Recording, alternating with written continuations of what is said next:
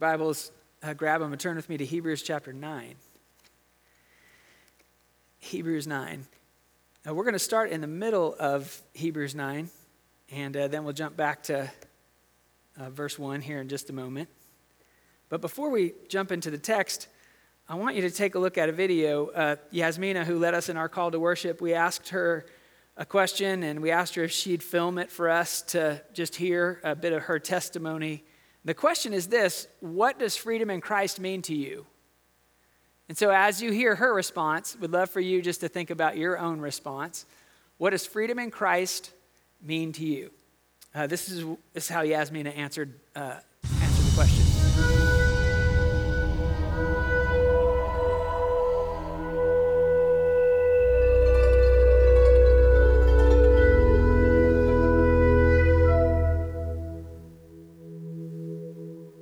Good morning, everyone. This week, Craig asked me to answer the question, what does living in freedom with Christ look like?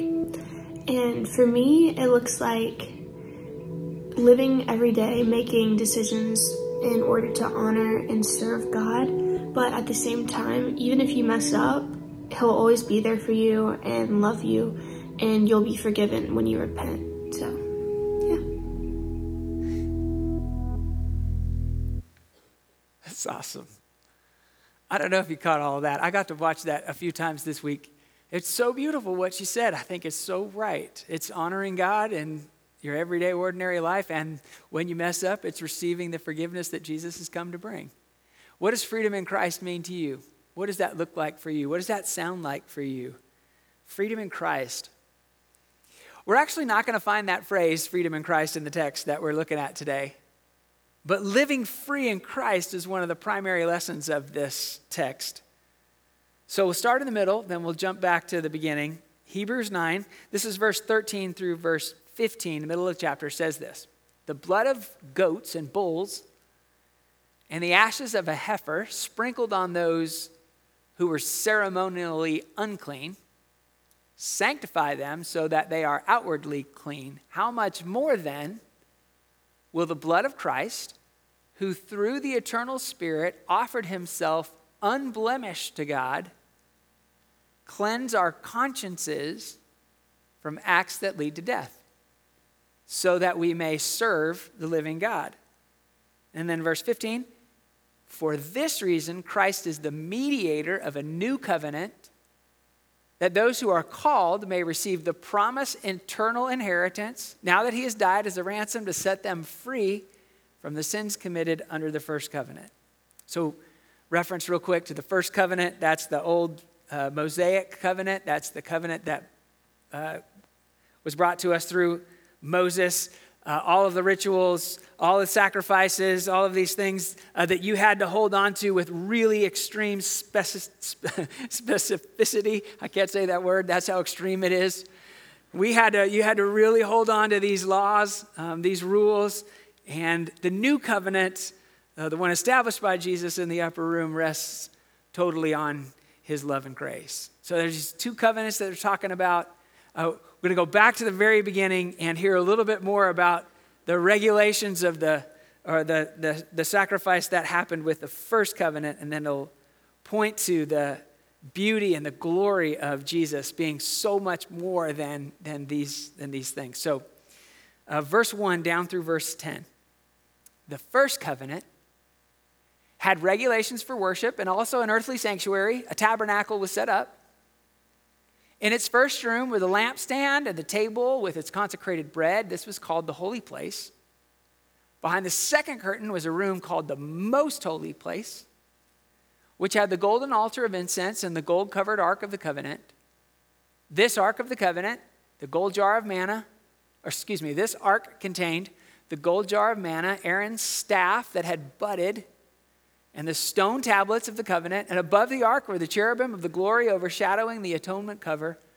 But we cannot discuss these things in detail right now.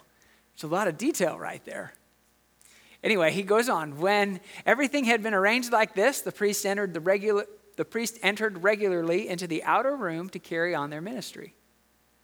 But only the high priest entered the inner room, and that only once a year, and never without blood, which he offered for himself and for the sins of the people, the sins that the people had committed in ignorance. The Holy Spirit was showing by this that the way into the most holy place had not yet been disclosed as long as the first tabernacle was still functioning. This is an illustration for the present time, indicating that the gifts and sacrifices being offered were not able to clear the conscience of the worshiper. They are only a matter of food and drink and various ceremonial washings, external regulations, applying until the time of the new order. There's a lot going on here, a lot of details. The writer is given this really high value of the glory of the old tabernacle. It sounds like he's even impressed by the orderliness of everything in the tabernacle. And then these next couple of verses, he's going to write to sort of demonstrate the greater glory of the new order. We heard that reference there at the end. The greater glory of the new order, or deeper still, the new covenant. This is just an aside. Just want to say it really, really quickly. The writer uses the tabernacle as his example, not the temple. I find that really interesting.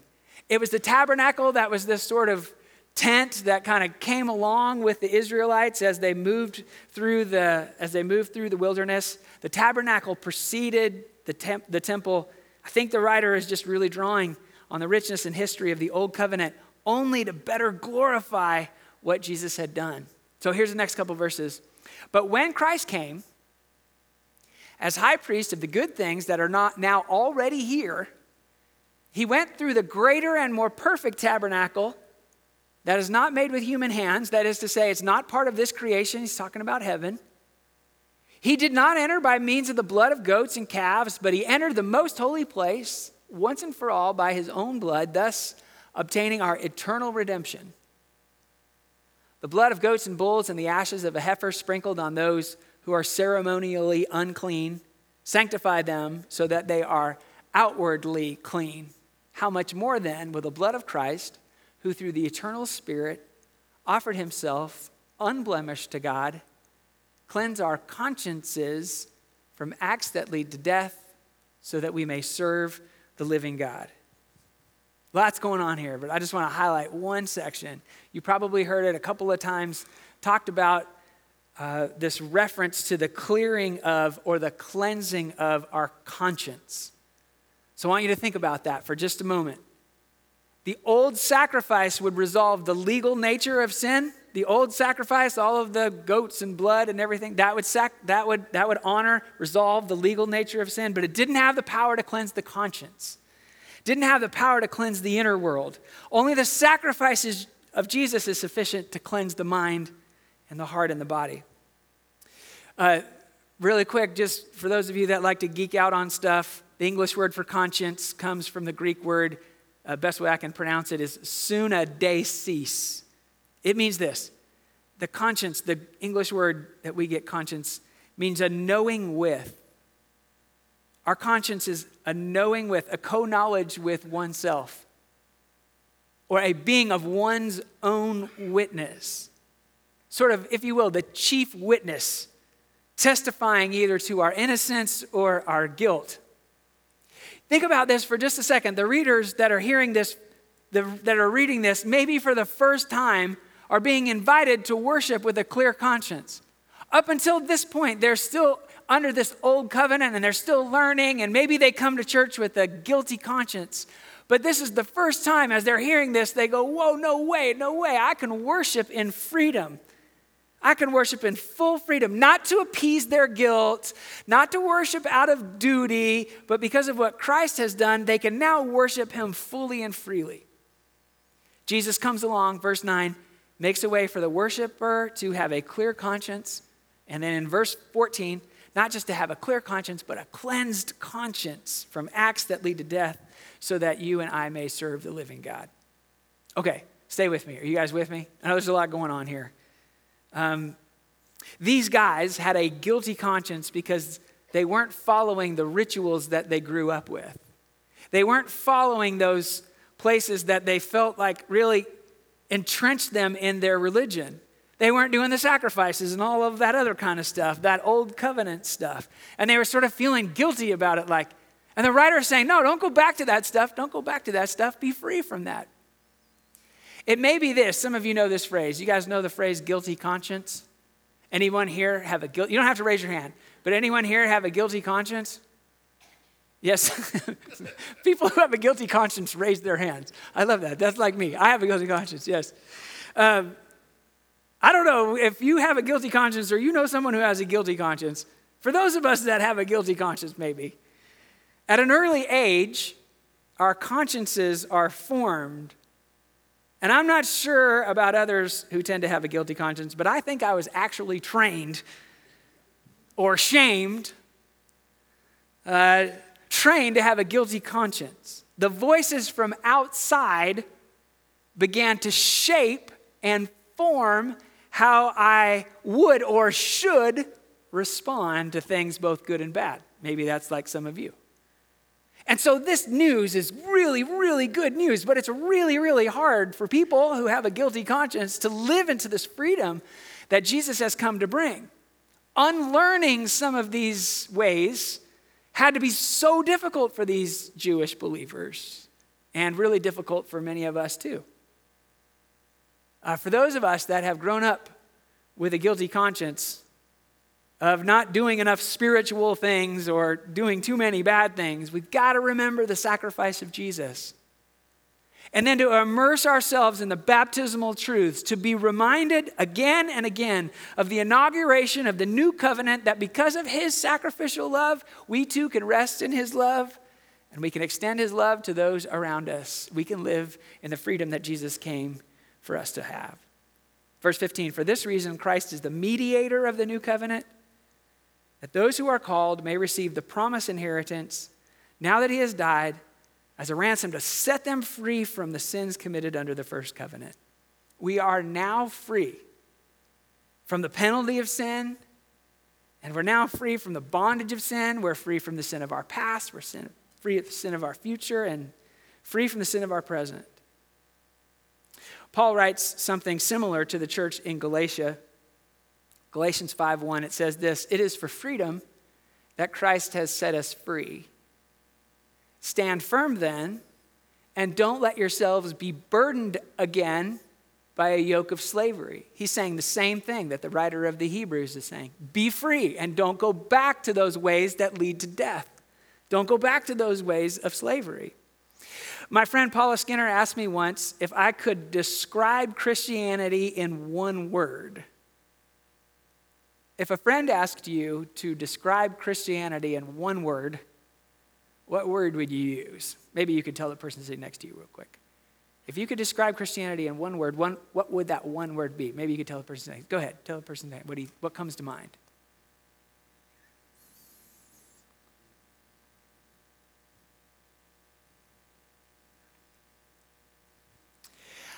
A lot of words came to my mind, but I chose the word freedom. Freedom. Paula was also one who was raised with a guilty conscience, and she also came to a place where she realized it wasn't all about religion, it's about relationship. She realized that life in Christ has little to do with transaction and everything to do with transformation. And it was hard to get her head and heart around it. And just before Paula went to heaven, she began to understand the difference between duty and devotion. Freedom in Christ. It doesn't mean that you don't have to follow the rules and that you get to do everything that you want. It's actually the opposite. A couple of weeks ago, I used two examples. I use the example of stewarding God's money or tithing, and I use the example of communion. And so I just want to use these two examples to kind of illustrate this a little bit. Because I'm free, I actually get to choose to embrace the full meaning of stewarding what God has given me, stewarding God's money. So tithing isn't something that I have to do. It's actually a way of me celebrating God's blessing. Communion is not some religious experience that I have to do, but each time that I come to the table, I'm reminded that there's a seat that's been saved for me by the sacrifice of Jesus, and I can't wait to pull up a chair and celebrate. Paul says it's for freedom that Christ has set us free. But then he adds, don't get burdened again by that yoke of slavery. It's exactly what the writer of the Hebrews says. Don't fall on the trappings of the old law or on your guilty conscience, thinking that you have to justify yourself or that you have to prove yourself or that your religiosity will somehow please God. Trust Christ's goodness and grace and follow him one step at a time. I've been thinking about this text a bunch this week. I've had a couple conversations about it. Christy and I have talked about it a bunch. I've been thinking about how free Jesus is, like how free Jesus was on the earth. He was so free on the earth, and yet he was called to sacrifice. You and I are free. We're free in Christ, and yet we're called to sacrifice. Jesus lived in complete freedom. He lived and loved, if you will, in an ongoing, active surrender. This whole text celebrates his freedom to choose sacrifice. I've been thinking about the implications for us. We've been talking about it. I don't know what it might look like for you and me, or for you in your family. Christy and I have been talking about it a bunch. What might it look like for us to be so free that we choose sacrifice? I'll stick with these two examples, the example of tithing and the example of communion. C.S. Lewis in Mere Christianity gives us a picture of what it might look like in regard to giving. He writes, I do not believe one can settle how much we ought to give. I'm afraid that only safe rule is to give more than we can spare. In other words, if our expenditure on comforts, luxuries, and amusements, etc., is up to the standard common among those with the same income as our own, we're probably giving away too little. If our charities do not at all pinch or hamper us, I should say that they are too small. There ought to be things we should like to do and cannot do because our charitable expenditure excludes them. What about communion? How might we be free to choose sacrifice when we think about communion? In the Sermon on the Mount, Jesus said these words, so if you are offering your gift at the altar and there remember that your brother has something against you, leave your sacrifice there at the altar, go and be reconciled to that person, and then come and offer your sacrifice to God. So if you're coming to the table, but as you're coming to take communion, you remember that a coworker or someone with a different political persuasion than you, or a neighbor or a family member has something against you, before coming to the table, go be reconciled to that brother or sister and invite them with you back to the table. That's freedom that chooses sacrifice. So let me just ask you, let's just pause here for a quick question. What might it look like for you? Where in your life might Jesus be inviting you to be so free that you choose sacrifice?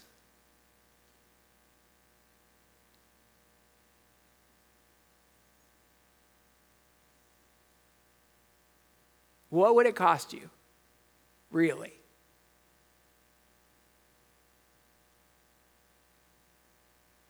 And how would it bless you?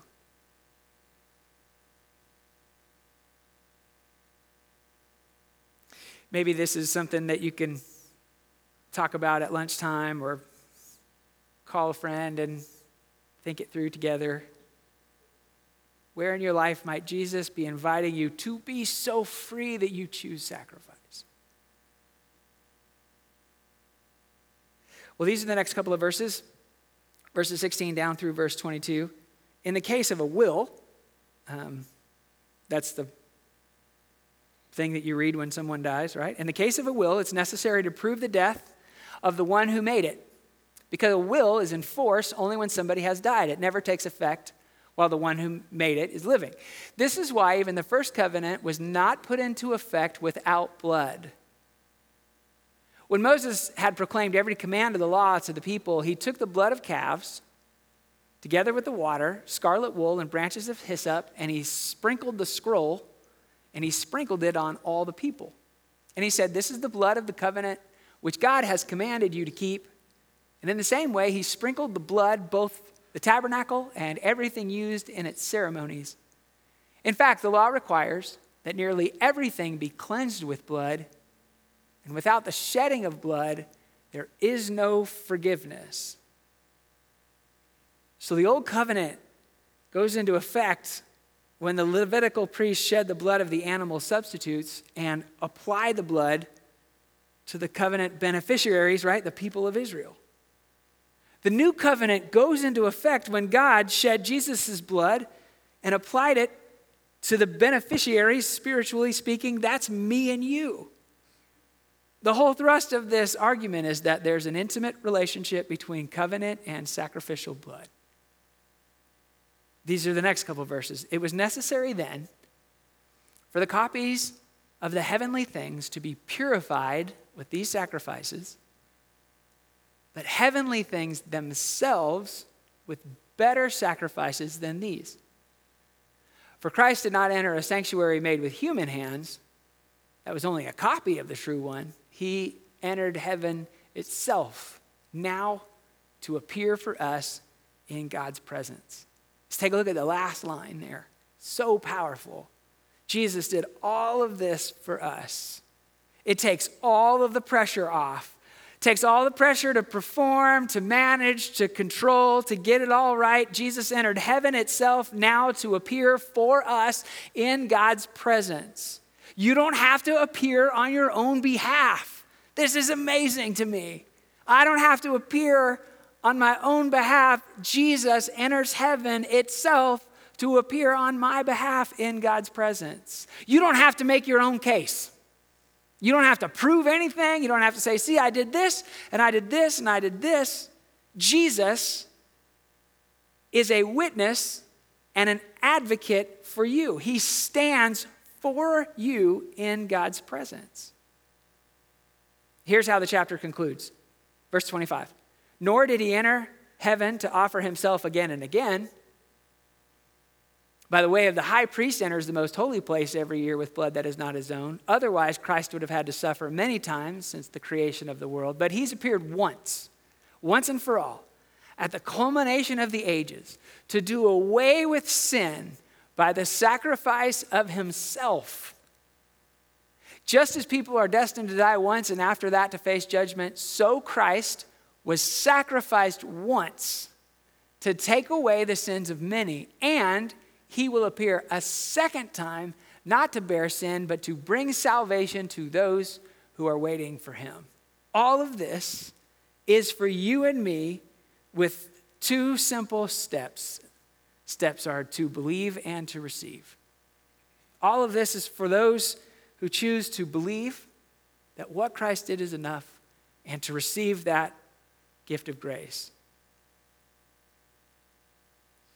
At his ascension, Christ is formally installed as the high priest, and he began his present work. He began his high priestly present work in lots and lots of ways. I just want to highlight 5 ways real quick. Jesus represents you and me to the Father in 5 ways. First is this, that Jesus secures our acceptance with God for all of those who believe and receive. Secondly, Jesus obtains free access for us into God's presence. You don't have to do anything. He's already done it. You and I can step freely into God's presence, just as we are, right where we are. Thirdly, Jesus intercedes for us, and he grants us help in our time of need. Matt shared a few minutes ago that we're in a time of need as a church, as a neighborhood, as a country, as a world. Jesus intercedes for us, and he grants us help.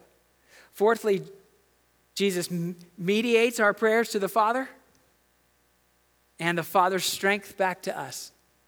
So he hears our prayers and we are enabled by his strength. And then fifthly, Jesus will one day return to earth to reign, and at the end of this present life, Jesus will bless his people by bringing us deliverance into his eternal kingdom.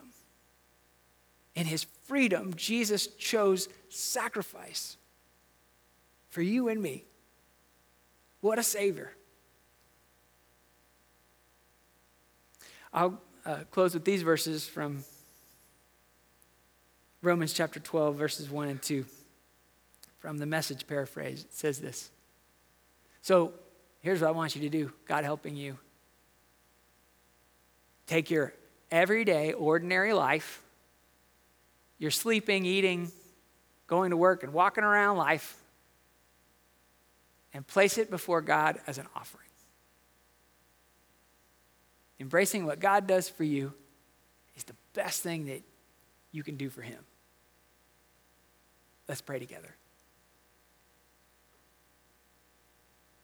Jesus, we thank you for being our ultimate sacrifice, for making it real easy for us to believe and receive. And yet, for many of us, it's really hard, super hard, to fully believe and fully receive. So wherever we are this morning, thank you for meeting us where we are. For those this morning that feel conviction from the Spirit, I pray that you administer to those, enable them to hear your voice and not harden their heart. For those that don't know how to live differently than walking around with a guilty conscience, Spirit, I pray that you'd minister to them. Blow that lie away. Allow them to stand in your freedom.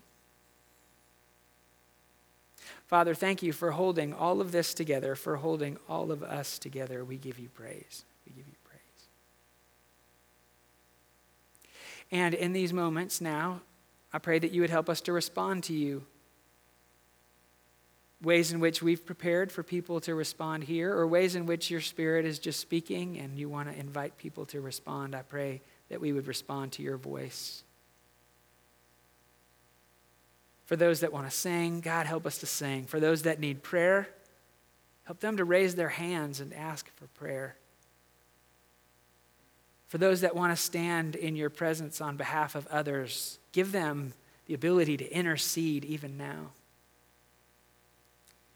For those that want to come and remember this sacrifice through the taking of communion, for those that want to come to the table, invite them, remind them that you know how tired they are, you know how hungry they are, you know how thirsty they are. And let them come and eat and drink and celebrate. Father, we thank you, we love you, and we give you praise. In Jesus' name, amen.